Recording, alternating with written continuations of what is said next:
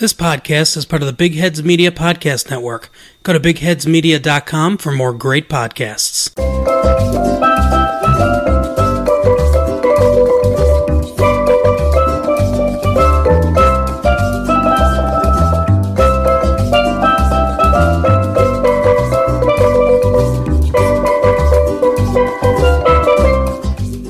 Hello and welcome to Pints and Politics UK. It's Adam and Johnny here with this week's latest news.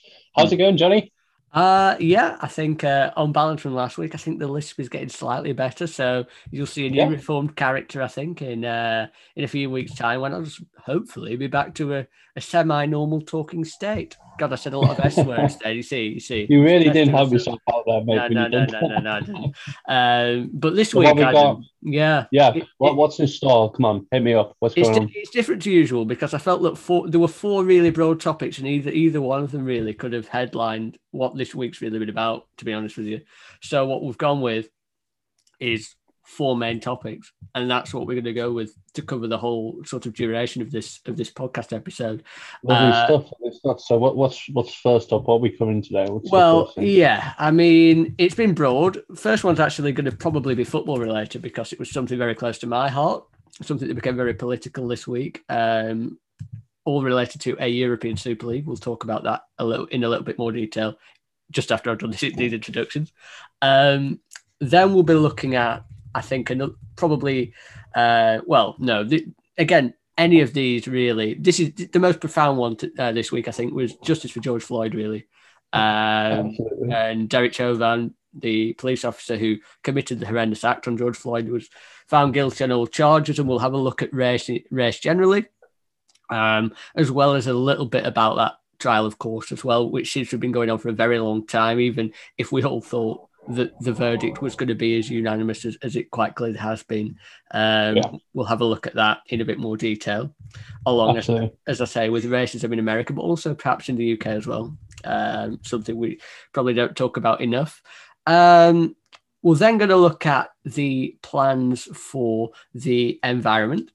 Joe Biden has, I think people said, basically put a ×2 on the plans for America's ambitions by the end of the decade in terms of their commitment to the green. Was it a 50% decrease by 2030? Yeah, so it's basically double what the initial efforts were estimated to be. So America taking a strong lead, Boris Johnson jumping in on that act as well, and hopefully that can. Well, we'll have a look at all things green because we haven't really had an all things green kind of debate to look at things. And then finally, we will look at.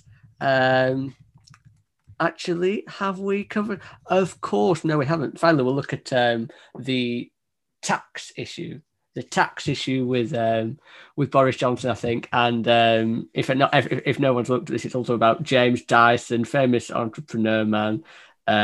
He basically had a very interesting debate or chat, shall we say, with Boris Johnson, private chat that was leaked.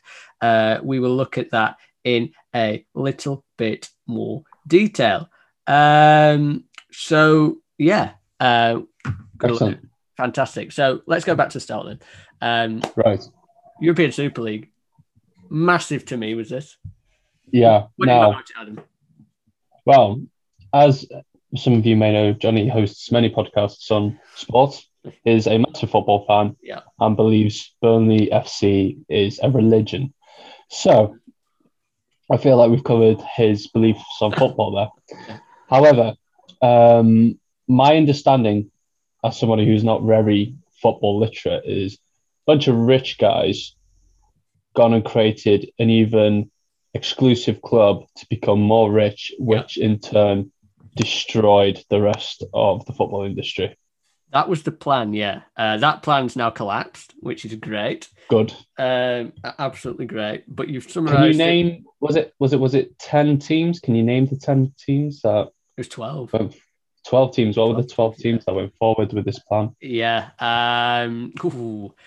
Well, Real Madrid, owned by Florentino Perez, they were the mastermind, the Blofeld, so to speak, to use a James Bond reference, behind the operation.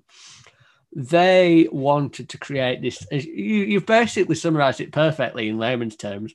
They were the architects of the European Super League. Yeah. So explain it to me as if you'd explain to, non-football, but football, somebody with a basic understanding of football, but explain it to us in, go, tell us what's happened. Tell us right from the start. Yeah, so Florentino Perez, very rich man, owner of Real Madrid. As I said, a bit like Blofeld from James Bond stroking his cat. He's this sort of villainous figure at the heart of everything.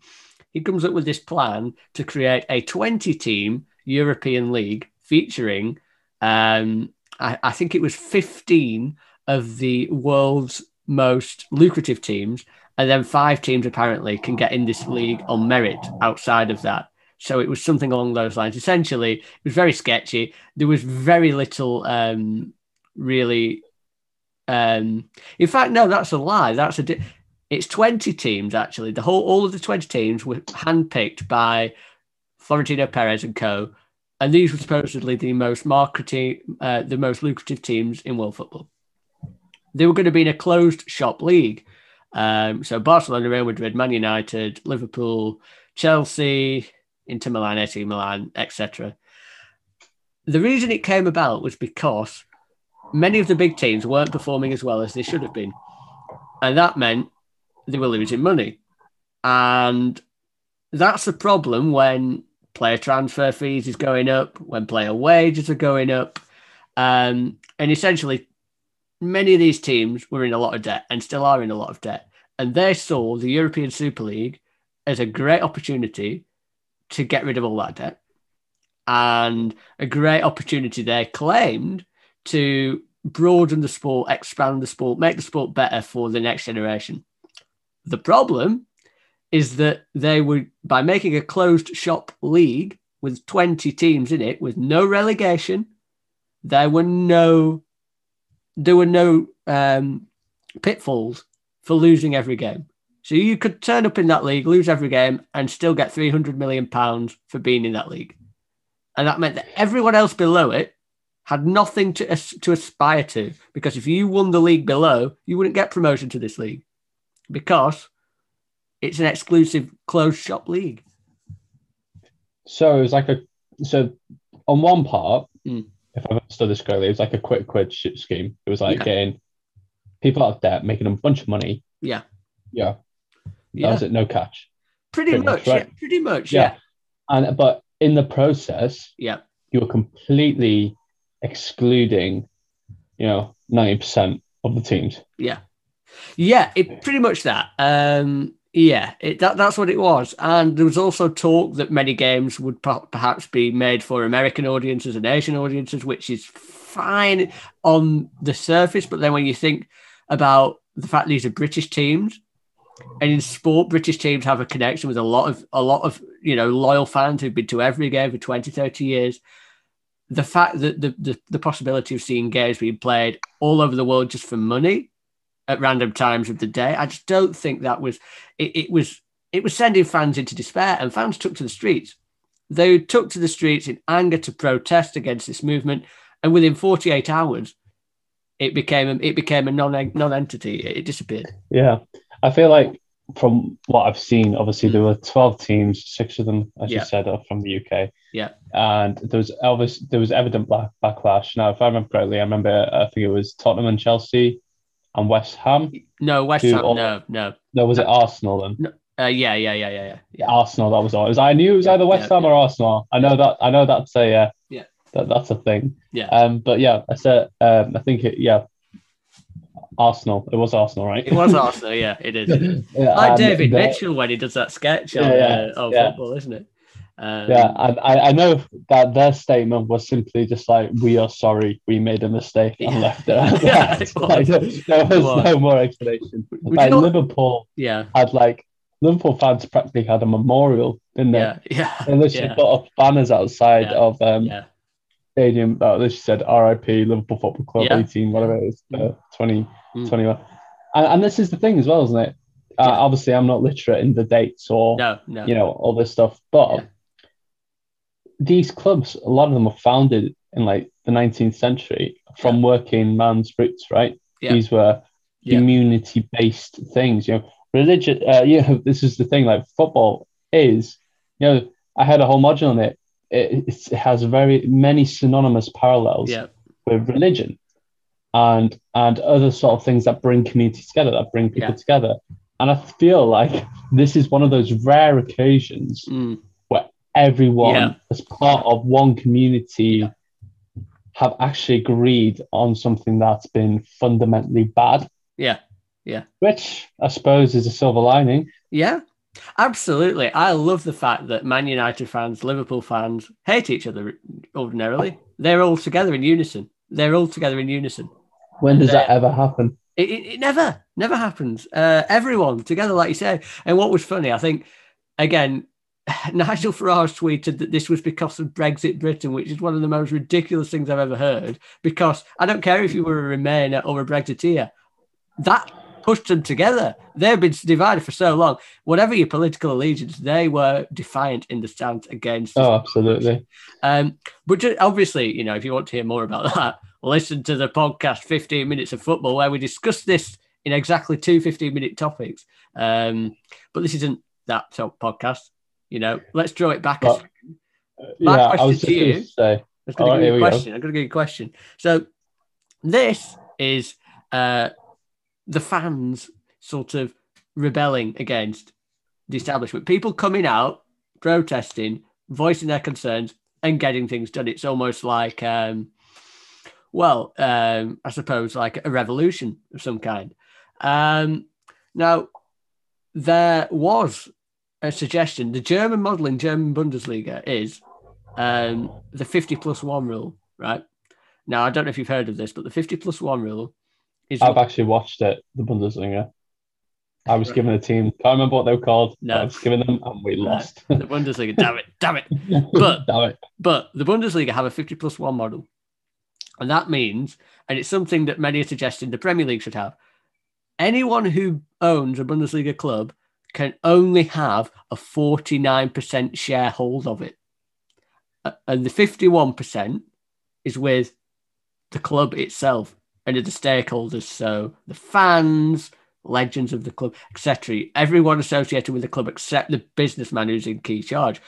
And what that does is it means that this didn't happen in the Bundesliga because it couldn't really. It really couldn't. As well as the fact that German clubs are actually owned predominantly by people who love football and want football to succeed, it couldn't happen because of that 50+1 rule. Sorry. The problem is, and this is sort of the long-winded way I'm asking you, to implement that into the UK which I think is quite a socialist policy, by the way, where you're giving control to the people, you're making it very socialist. Arguably, football is a socialist thing. It is, but that won't work, will it? I can't see the government finding legislation, or the Premier League finding legislation for that to happen, because ultimately, the Premier League is a reflection of our politics in a way. Because if the people at the top of our politics in big businesses and whatnot saw the European Super League as an opportunity to screw a lot of people over, but make a lot of money, they would do it 100%. Yeah, I don't know if I know enough football to actually comment on this with a substantial or accurate statement. But what I will say is that I think it's demonstrated the inconsistency of British politics. Yeah. I saw a brilliant tweet. I think it was Mock the Week said. Was it Mock the Week? Oh, have I got news? Have I got you? News for you? Is better, isn't it? Yeah, it might have been. And it was something about Johnson making a speech in Parliament against the Super League. Did that actually happen? He did. Yeah, he did. Yeah. And because I wanted to make sure that actually happened before I say what I'm going to say. Right, okay. But I assumed that had happened. Yeah. And it was something about how Johnson stood in front of Parliament and argued how it would be better for British football to be with Europe for better economic gain and balance for all people. Yeah. And if people aren't really ringing what I'm saying here, it's so opposite to what Brexit was. You know what? I saw the European Super League as like a weird inverted version of Brexit, because technically it was European clubs. It was like European clubs gathering together. So it isn't Brexit because it's European clubs, but they in turn are leaving European regulations and football in Dublin. So it feel like that. FA, yeah. So you're not wrong. And I just thought it was funny and a bit ironic coming from the bloke that advocated Brexit and was like, no, go back with the Europeans, all of us together. Yeah, it was like, bizarre. Dude. Yeah, it was crazy. I thought the same, to be honest. I still think it's mad, though, that football in this context has still taken time in British politics over things like poverty. Yeah. That was my next point. Issues, social issues. Just saying, I'm not poo-pooing on football. No. I agree with you. I just think it's another reflection of British politics. I'll tell you this. So there's a lot of these things, I think, that people sort of go about their daily lives, don't they? And they a lot of people 9 to 5, a lot of people have families. A lot of people watch the news from time to time, but maybe aren't religiously checking it up on Twitter or scrutinizing everything that comes their way. That's life. Yeah. People are busy, right? But you mess with a football team, which affects so many people across the UK, you're asking for trouble. This was something I don't think that the millionaires and the billionaires anticipated, but it was something that they absolutely, completely underplayed, underthought. And you're messing with pubs. Family traditions, people's downtime, people's fun, leisure, community-based activity. But Sunday five-a-side. It messes with all of it. Yeah, I don't know if it messes with the five-a-side. No, you're right. Actually, it does because the facilities, isn't it? And the facilities that the Premier League earns a lot of money, generates a lot of money, and arguably it should be filtered out more fairly down the pyramid. But you take all the money away from the Premier League and it goes into this offshore league where everyone else is playing, and you have less money to get filtered down. And that means less money for grassroots. That means less five-a-side pitch facilities. So fair enough. Okay. So as indirect as it may be, there is still financial domino effects that we're going to impact on absolutely everything. Absolutely everything, except for a small minority. Well, it was a 20-team league, and there were definitely 15 who couldn't be relegated. And my assumption and my understanding was that it was looking like being a 20 teams that couldn't be relegated. Either way, it was a small league where all of those got richer and the rest got poorer. And so, how many teams play in the Championship? In the Premier League, so 20 in the Premier League, 24 in the league below, 24 in the league below that, 24 in the league below that, and then you got the non-league. So 92 that are in the league. So you got the 72 football league and 20 in the Premier League. Then all the non-league, which is hundreds and hundreds and hundreds. All of these would have had a domino effect, and they would have all been affected. But those 15 to 20 clubs, we'll say 20 clubs, they would have been financially, they'd have been getting a lot richer. Let's just say that. And it's quite ironic because it's basically a metaphor for capitalism and toxic capitalism. Yeah, absolutely. Toxic capitalism. It's neoliberalist capitalism at its finest form. It's over anything. And we saw how many people stood up there and said no to toxic capitalism, which is quite funny because when Jeremy Corbyn tried to get elected based on socialist policies, they all called him a socialist nutjob and a Marxist. And yet, in reality, people are of that inclination, but they don't realise it. Well, it comes down to the classic point. You only understand somebody else's point when you find yourself facing those issues. Yeah, absolutely. So it comes down to empathy, doesn't it? Or just understanding in general. People can disregard COVID until you catch it yourself and you lose your ability to smell and taste for the rest of your life. Then you understand the impact of COVID. No, sure, yeah. That's a really fair point. The impact of toxic capitalist policies or the benefit of socialist policies until they hit the one thing they love most in the world, i.e. football. Exactly. No, it's true. It's absolutely it's as basic as that. It's layman terms. I suppose. Yeah, it's not quite layman terms, but what I mean. No, it's absolutely true. And like I say, the energy, unfortunately, because people live busy lives, because people have families, because people are busy doing a lot of other things that aren't necessarily directly, primarily in their face being affected right in front of their eyes, they won't carry this energy to challenging other things that are quite blatantly similar in sentiment, with rich getting richer and other people getting screwed over, because it's not directly there. And in sport, I think, in a way, it's like a child-friendly version, isn't it, of what we just discussed, in a sense. And I say that as an ardent football fan, but when you see it, it's like, like a dumbed down version of the mean guys, trying to rip away something that you love. In actual fact, it goes on every day, and people would just so many just turn a blind eye to it and vote for that party in the election. Absolutely, very interesting time. Amazing. I think it was James Corden who said on his late show saying, he literally called it the death football. Football Armageddon. It was, absolutely. Yeah. Interesting times, Johnny. But it's alive now. It's alive. Anyway, really sad actually news. And this was actually, this was going not head to head, but it was happening at the same time with the George Floyd case finally at an end. So this is quite flipping the coin, to be honest with you. Yeah, of course it is. Of course it is. Yeah. But it did happen at literally, it was happening at a similar time. And you're absolutely spot on. This is a completely different personal. Sorry, go on. No, it's hard to put into words really, but Derek Chauvin, the police officer who was convicted who had murdered George Floyd in such a brutal fashion, finally convicted murderer now. He's been finally convicted of all charges, and really, it was just an inevitability, wasn't it? I mean, there was no.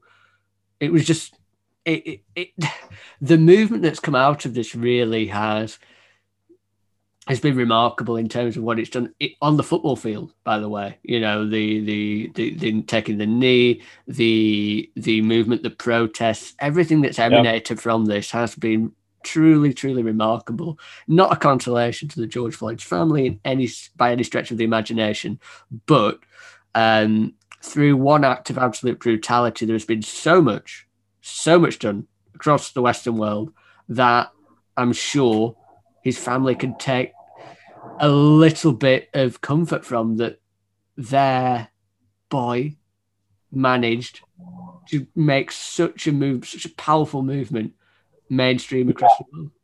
Yeah. So what's significant about the, Derek Chauvin's trial is it only lasted 3 weeks, and it took less than a day for the jury to decide. Now, the 12-member jury was comprised of 6 white, 4 BME, and 2 mixed race. Yeah. Well, I think mixed race does fall in the BME, so I'm pretty sure. Yeah. Either way, point being is that this was a multicultural jury, which was very important. Yeah. However, it wasn't just jury service. It was heavy-duty jury service because the eyes of the world was on this trial.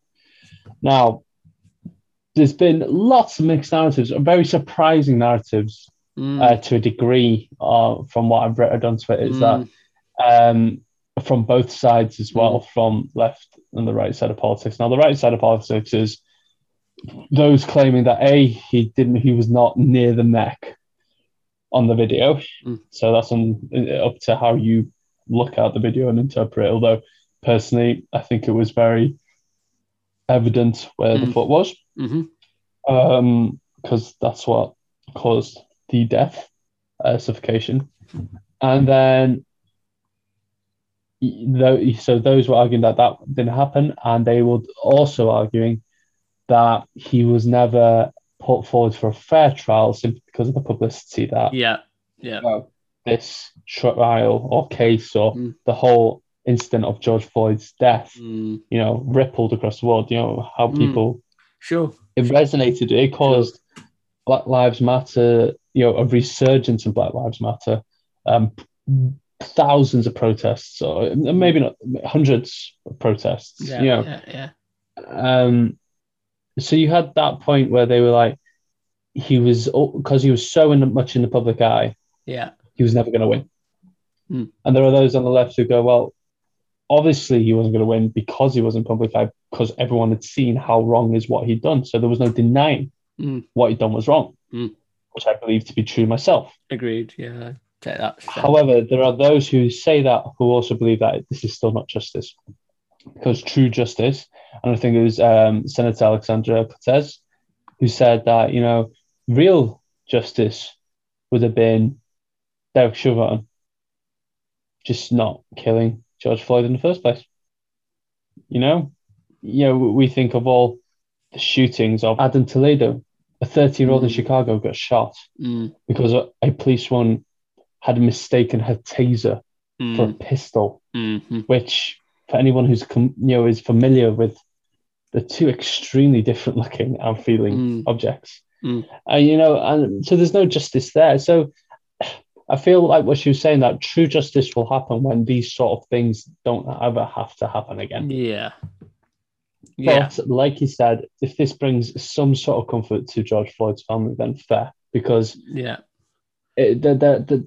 ripples that have turned to the waves, that have turned to much, tsunamis of, protests, poetry, television, it's art, it's movement against establishment. So yeah, it's been a weird sort of trial in that sense because it's such a mixed outcome. Yeah, I saw some people that said on the right that were saying, particularly the American media, that Derek Chauvin wasn't given a fair trial, and I would argue that if you lean on someone who's saying they can't breathe towards the neck area for over 9 minutes, then I mean, I think that's quite damning in itself, isn't it? I believe that's evidence. Yeah. So I'd agree. I find that quite an astonishing claim to make. Yeah. And agreed. I'm quite on the left stance of this. Even so much so, like you say, too, is this really justice to the point, like you say, because so much is still going on with the police in America at this moment. Yeah, so again, I do try and sort of stay moderate in the centre with a lot of political issues on this show, like I usually do. But for this, I'm really, quite far into the category of the left, because I just don't see the other side of it. And anyone who tries, I think, to make an argument on that side, I think you're allowed to do that and you can listen. And to be honest, the fact that this has become a global story does probably affect the jury on it. It has to. And Joe Biden himself, even though the jury had already made their minds up, I think by this point, had already said, I hope that Floyd's family get the result that they deserve, or something along those lines. I'm paraphrasing, which basically says the president thinks this can only go one way. Yeah, absolutely. So at this point, granted that people were saying, oh, you can't say that while the trial hasn't been done, but the jury had already made their minds up by then, so it's irrelevant. But again, yes, that probably, all of this does affect the trial to a degree, but the reason why all of this became such a big thing was because it was such a horrific and horrendous act. And it was. And it should never, ever, ever, ever have happened. And in the first place. Yeah, and to be honest, anyone, I mean, I read an argument by a right-wing person saying it was the fact that he was smoking marijuana so heavily that caused him. And I thought, what an absolutely nonsensical argument. I think it comes down to literally black and white. Yep. Excuse the probably insensitive pun. Yeah. But there was a guy with somebody standing on his neck unlawfully on the floor. This act, whatever other triggers it might have caused, whether those triggers even caused anything, i.e., whatever was in his blood, whatever his blood toxicity level said at the time, the guy died as a result of practices that shouldn't have been taking place by the police force in the first place, regardless of whether he was a convicted criminal, whether he was an innocent man. It doesn't matter. Those elements do not matter. He was a man on the floor with a police officer standing on his neck, and that resulted in his death. Yeah, sure. It's as simple as that. You're right. It's completely... And there is no... And it shouldn't have happened. It's completely black and white. completely black and white to me. It really is. Yeah, he should have been. If said police officer, Derek Chauvin, thought there was something dodgy going on, that there was a lawful arrest to be made, then he should have been cuffed and put in the back of a police car. Yeah. If he thought there was any criminal activity going on. Yeah. Well, just to tie in with this, actually, recently it was Stephen Lawrence Day. And if anyone doesn't know who that is, that was a guy who, at 18 years old in 1993, was murdered by a white gang while he was waiting for the bus in the UK. And this is sort of coincided with the George Floyd trial news as well. And I think it's a horrific act. People are then arguing another name thrown in, which I think is unfair to the Lee Rigby's family. But for anyone who doesn't know who Lee Rigby is, he was a man who fought. I think he was in the. He was a drummer in the whatever music regiment, but also if you're a drummer, you're also a gunner in Afghanistan at the time. I think it was, wasn't it? Yeah. He served in our armed forces. He was murdered. I remember he was beheaded in the street by a crazed terrorist. I think he was a terrorist, wasn't he? He was described as a lone wolf, sort of, radicalized. Committing acts of terror. Yeah. Now that was awful. But the thing I feel for is his family, actually, because on things like George Floyd, it's over social media. You've got incidents like George Floyd, incidents like the Stephen Lawrence Day to commemorate his death all that time ago in such horrible circumstances. When often these are posted on social media, they say, "Why isn't Lee Rigby given recognition?"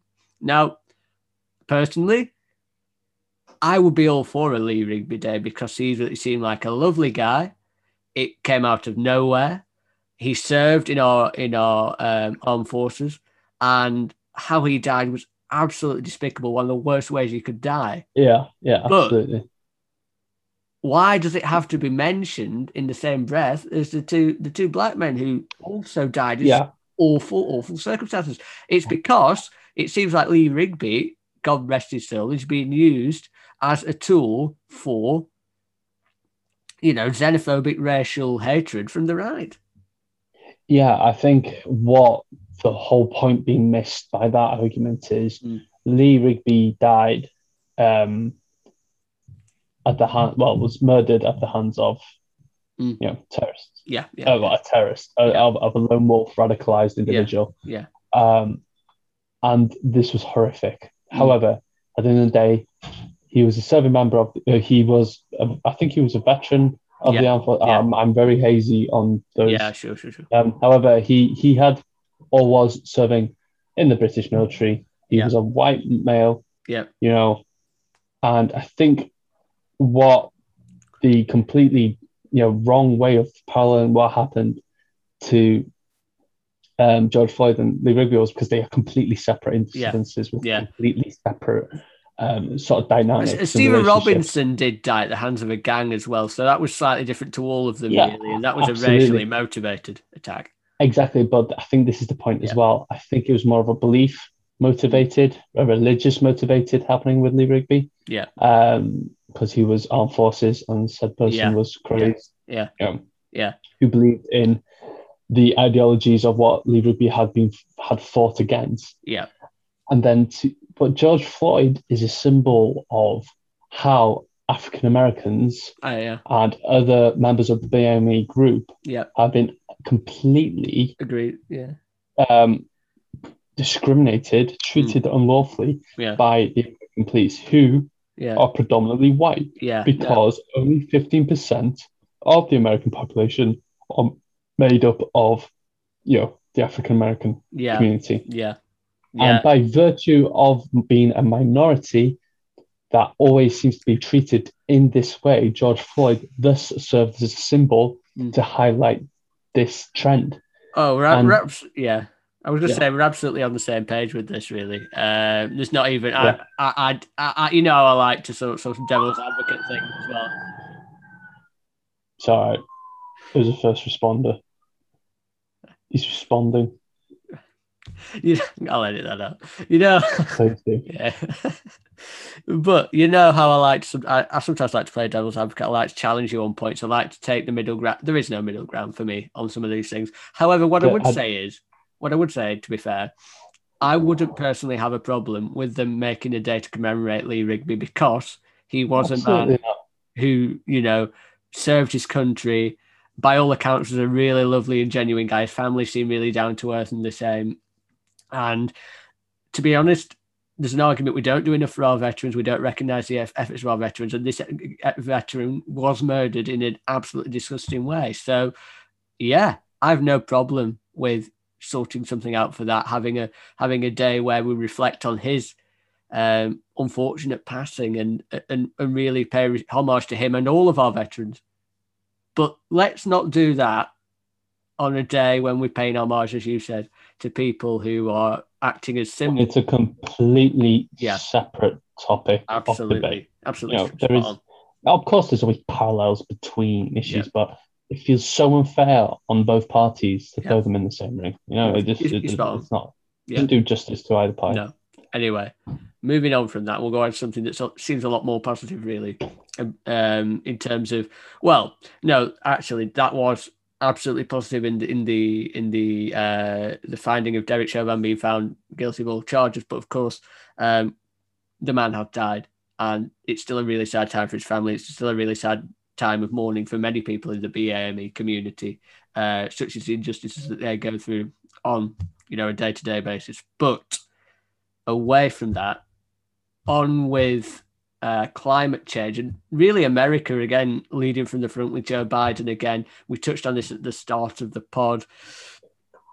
Really big respect to Joe Biden, because this is a thing that many people would say, Adam, is climate change is one of the biggest problems facing the world at the moment. Everyone. And people look to America as leader of the Western world, so-called, for guidance. Under the previous administration, Donald Trump had very little interest in climate change reforms because windmills kill the birds. But Joe Biden, of course, very, very different, going very, very strong on this. And it's good to see, isn't it? Absolutely. So, according to Statista and Worldometer and all that stuff, America is home to the second largest population of people who believe that climate change doesn't exist. Including the previous president. Who famously, over Twitter and in a couple of interviews, said it was a hoax, a conspiracy made by the Chinese to improve economic trade. Yeah. So, which is a interesting view. Let's just keep it at that. Yeah. However, this is significant. This is extremely significant because climate change is rapidly increasing. It is frighteningly, increasing. Like it's actually quite terrifying how things are changing. So for President Biden to come forward at the very tender age of 77, actually getting on board with and fighting for these causes is an extremely good thing. And maybe some of you wondering why is climate change seen as such a exclusive belief among the aged or whatever you want to say. It's because these aren't sort of issues that you seem to find popular or that seem to, a lot of older generations seem to be concerning themselves with, simply because later on in life they're not really issues that you feel are going to affect you in years to come. And that seems just I've spoken to many of the older generation who said, well, I lived my life in one way and I don't plan on changing, and fair enough. So he wants to cut what they call it, earth heating processes by 50% by 2030. Now let's just all remind ourselves, like, we're already halfway through 2021 here. That is 9.5 years away. That is ambitious. It is ambitious. It's very. So very I don't know. ambitious. Yeah, so I don't know. It's a positive step because it makes an absolute change from them wanting to reopen pipelines and drilling the Atlantic and all that stuff. So yeah, it's a good thing. Yeah, I mean, so he's got the full support, as I noted at the start, of Boris Johnson, who said, who told with another quite surprising climate advocate. Well, by all accounts, Boris Johnson's spouse at the moment is a very, I think, very, very pro climate change decisions and very, very pro renewable energy. So maybe she's offering her advice in that regard. But also as well, Boris recently said it isn't all about bunny hugging, as he tenderly. He told, he so well put it. Oh God. As he said, as he pledges a 78% cut in CO2 emissions. And by what year does he hope on doing that? Well, he hopes about. Well, he doesn't actually say in the article, but he's referring to Joe Biden's 2030 pledge. So, I guess, reading between the lines, he expects a similar time to have reduced emissions by 78%, which is again very ambitious, isn't it? I'm calling bull crap. But Adam, it's not the first time Boris Johnson has come out and said he wants to be more green. He's already talking about the prospect of brand new jobs. He's already talked up electric cars being necessary by 2030. Even talked about maybe getting rid of petrol stations and so on. Well, when we finally see some sort of change in the affordable electric car, then exactly. I'll start believing some things he's got to say, because once again, his ideas fit very much the conservative demographic. Yeah. Financially. And these are not, electric cars aren't cheap. No, and they do not, a lot of people still aren't ready to accept them into their lives either. No. So how he plans on doing this, I don't know. No. Like, don't get me wrong, I'm on board with the policy. I've got nothing wrong with the policy of getting more electric cars in the world, removing combustion fuel, getting rid of fossil fuel. Even as a car enthusiast myself, I know how much this all contributes. It is very positive, but is it affordable? Currently, no, it isn't. No. The only decent car out there is a Tesla, and they have very steep asking price. Yeah. I mean, to be fair, he's also talked up new jobs, which is refreshing because, again, a lot of the anti-climate change, anti-renewable energy thing, getting rid of coal and fossil fuels, is fueled, pardon the pun, by people who believe jobs are going to get cut, jobs are going to get lost. Well, they are, but then you've got to look at it with the reverse idea, in that this will hopefully create more jobs than what were there in the first place. I think Boris Johnson sort of talked that up a little bit, as has Joe Biden in his big green plan that he's not just talked about recently, but earlier on before. I think that's important to reassure people that you can retrain quite easily into these new jobs if you're at risk, if your sector is particularly at risk, because that's a legitimate concern. That is a legitimate concern, I think. It is very much legitimate. Especially in these times.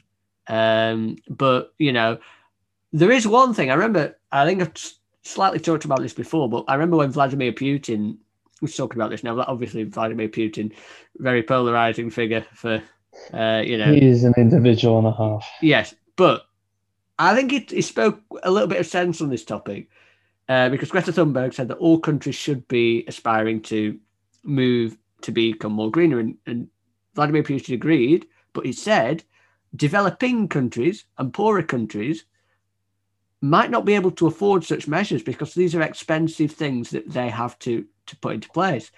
And if they do go with that, they might not have the money to support the population that they're supposed to be supporting. So this is the whole issue with climate change. Well, this is the whole with green policy, especially global green policy. You're looking at a country like China and India. India, largest democracy in the world by population, by structure. China, one of the largest capitalistic, industrial revolutions happened in recent times. what right does the West have to impose policies on Eastern countries who are going through things we went through 200 years ago? Yeah. In fairness to China as well, Adam, I would say that even though they get a bad rep for doing things like I think they do burn coal. They do have factories where they burn coal, but they also have. I know Shenzhen, just before I left, was invested in 600,000 electric buses. They also have an electric underground. There's a lot. That's all well and good. In, yeah. Like, don't get me wrong. That's all well and good. Yeah. But at one point, Beijing alone was producing 90% of what America used to produce yearly. Sure.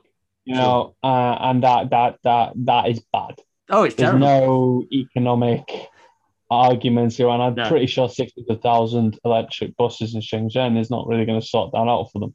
Well, no, so, I mean they are. Yeah, I know. I don't mean to be, but point being is that it comes down to we can't tell other countries what not to do when we've already done it ourselves. Yeah. And by the same, and how do we have the right to do so? Yeah. And second of all, like, how many people, like you say, who just work from one page, paycheck to the other, how many of those genuinely have the time to worry about things like climate change?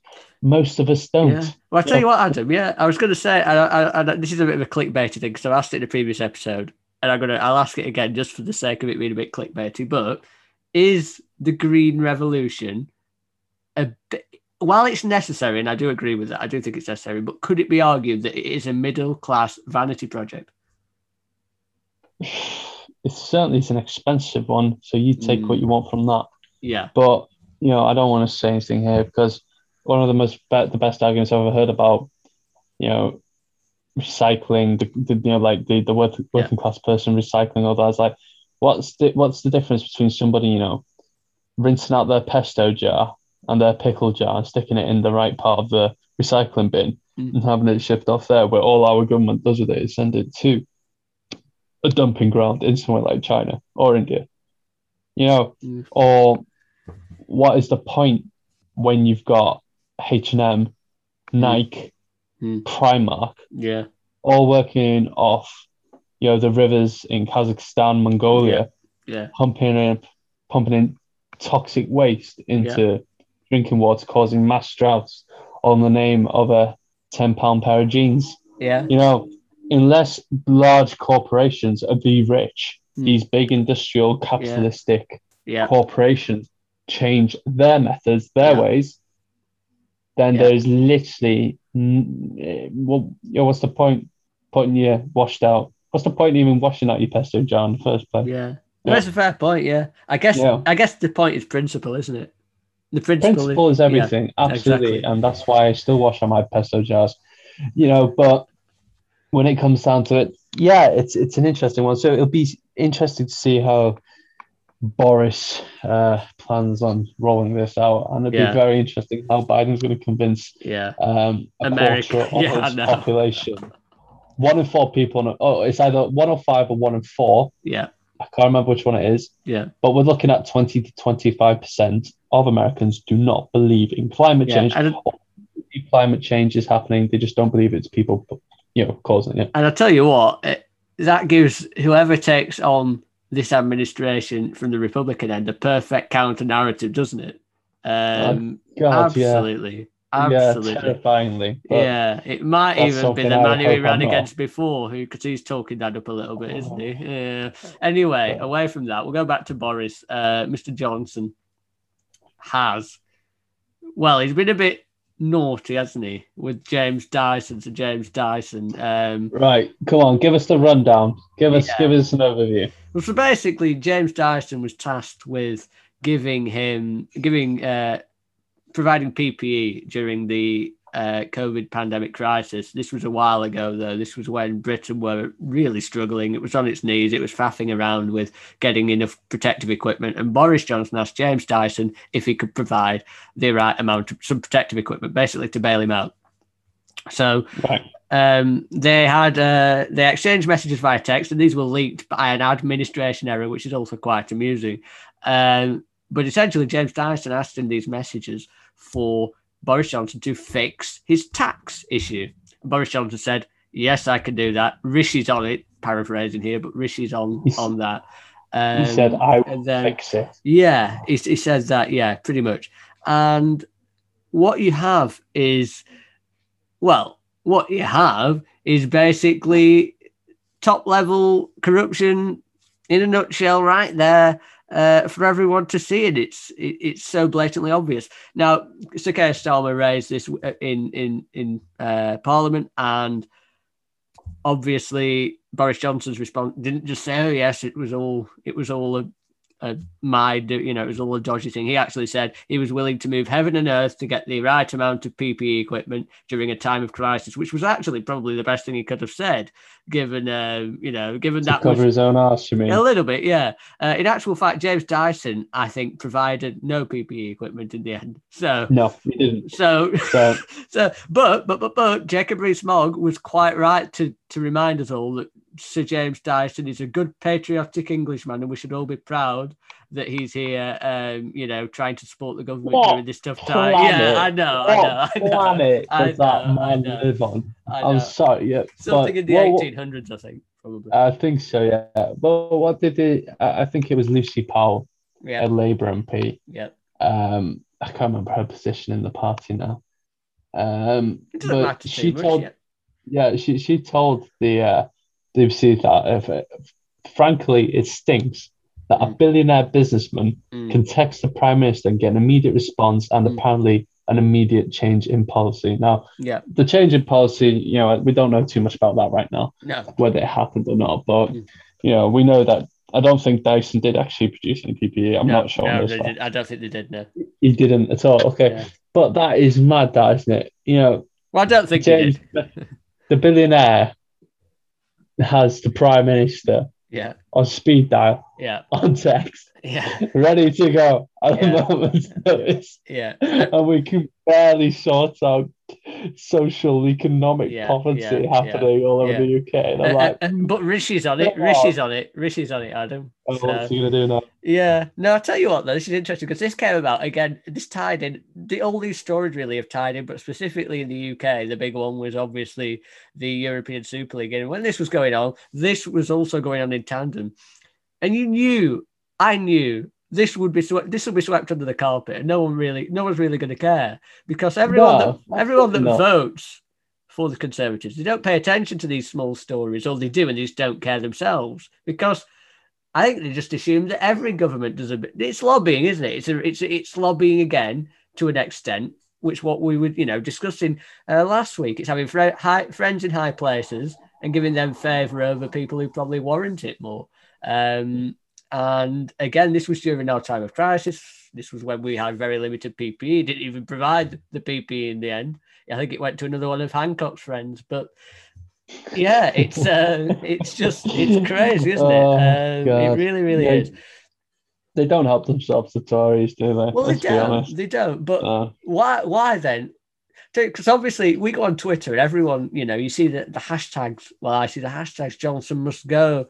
Conservative scandal, Tory, scandal this and that and the other. And you think, oh my God, they won't have a leg to stand on. But then you remember the Twitter stratosphere is so small, such a small representative of or at least mine is, such a small representative of the UK that, average man or woman's not paying attention, are they?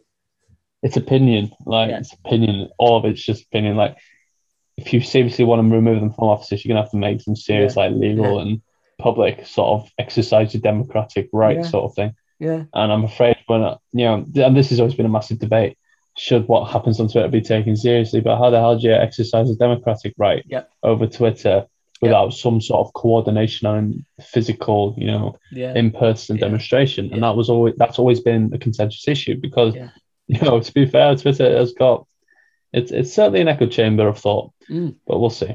It is. And it's also based on algorithm, who your echo chamber is, I suppose, on that. So mine does seem to be quite left-leaning to an extent, to be honest. But either way, this is another one to put in another nail in the Boris coffin that seems to just have plenty of room for them. Yeah, but again, like I say, I tell you what, people who are sort of sceptical, they'd watch Boris Johnson's response to Costello where he says, oh, I was going to move heaven and earth for PPE during the pandemic, and they'll go, hooray! They won't fact check it. You know, they'll be looking after the kids. They'll be talking to their missus. They'll be thinking about work. They'll be doing something else. They might be going to the pub with the friends. In the grand scheme of things, In the grand scheme of things, as it stands on the 22nd of April, 2021, when we're recording, does it matter? Yeah. Now that most of us are lined up, I'm lined up for a jab. You've had your first, haven't you? Yeah. You know, people are finally, pubs have opened in England. They're opening in Wales on Monday. Yeah. You know, non-essential shops have opened. Yeah. Will people care at this point in the same way they would have a year ago? Yeah. No. It's will and should, isn't it? It should and will. Should they? Yes. Probably yes, because it just exposes a bit of corruption that's happening in high office. Do they? No. Because for the first time in a year and a half, they can go to the pub and see their mate. And once everyone's vaccinated, we can finally give each other hugs when we see each other. Yeah. Well, and that's more important. No, you're spot on. Although, to be fair, we could go to the pub a few months ago. It wasn't quite. We could have. It was December, wasn't it? Come on. But I think what we're going to say now is light at the end of the tunnel. Yeah. And this is going to expose by that light. Yeah. I'm afraid that it's being, kind of cast to one side because people are too concentrated on the end of the tunnel, which is fair enough also. Yeah. We haven't really got a funny news story to finish, but I suppose I've got my first jab now in my arm. You do? I do. I have my first jab. Here's one for the history books. Yes. 11th of May at 10:40 a.m. That's when I'm having that's quite early as well, isn't it? Yeah. It's early for me. No, I think I know why it's early for me. It's probably because of my medical history, I think, to be honest. Yeah, I think so. And I just know in North Wales they're rearranging the AstraZeneca and Pfizer and Moderna vaccines in accordance with the blood clot regulation. Just for clarity on anyone that's not been paying attention, the Oxford AstraZeneca has had reports of blood clots. I think there's more to it because 1 in 250,000 for me wouldn't necessarily be something you'd want to pull away from all the shelves of the people that's getting the jab, but it has been pulled. So whether you think it's down to that or more, I don't know. Yeah, I got the Pfizer. More going on Pfizer one, I got the Pfizer one, and now, like you said, the Moderna's come in as well. But Adam's right, and I think just to sort of end on that touching point, really, that we have been having a few months of progression out of this. Now, we've both raised skepticism. I've heard of COVID pills, which we'll probably talk about on another episode, coming into play for the winter and the autumn to combat further variants that are potentially coming in from one place in particular that's suffering at the moment is India, and other places. Oh, absolutely. Some deadly strands going on there. Affected. And of course, if the variants are severe enough, scientists do believe they could counteract vaccines we have now, which is why this pill measure is in place. But enough of that. That's for another episode. The progress out so far has been fairly, decent. Very good, actually. It's been actually spectacular. Yeah. So on that note, there is a bit of positivity and a bit of light in this dark, desolate UK. And it's absolutely boiling outside, or it has been really, really hot. We need to finish up so I can go for a walk. Yeah. And Adam's going to go for a walk. I'm going to do some work. Yeah. And we'll catch you next week. And hopefully we'll have something uplifting to tell you. It's been mixed this week, but that's politics, isn't it? Absolutely. Fun times, people.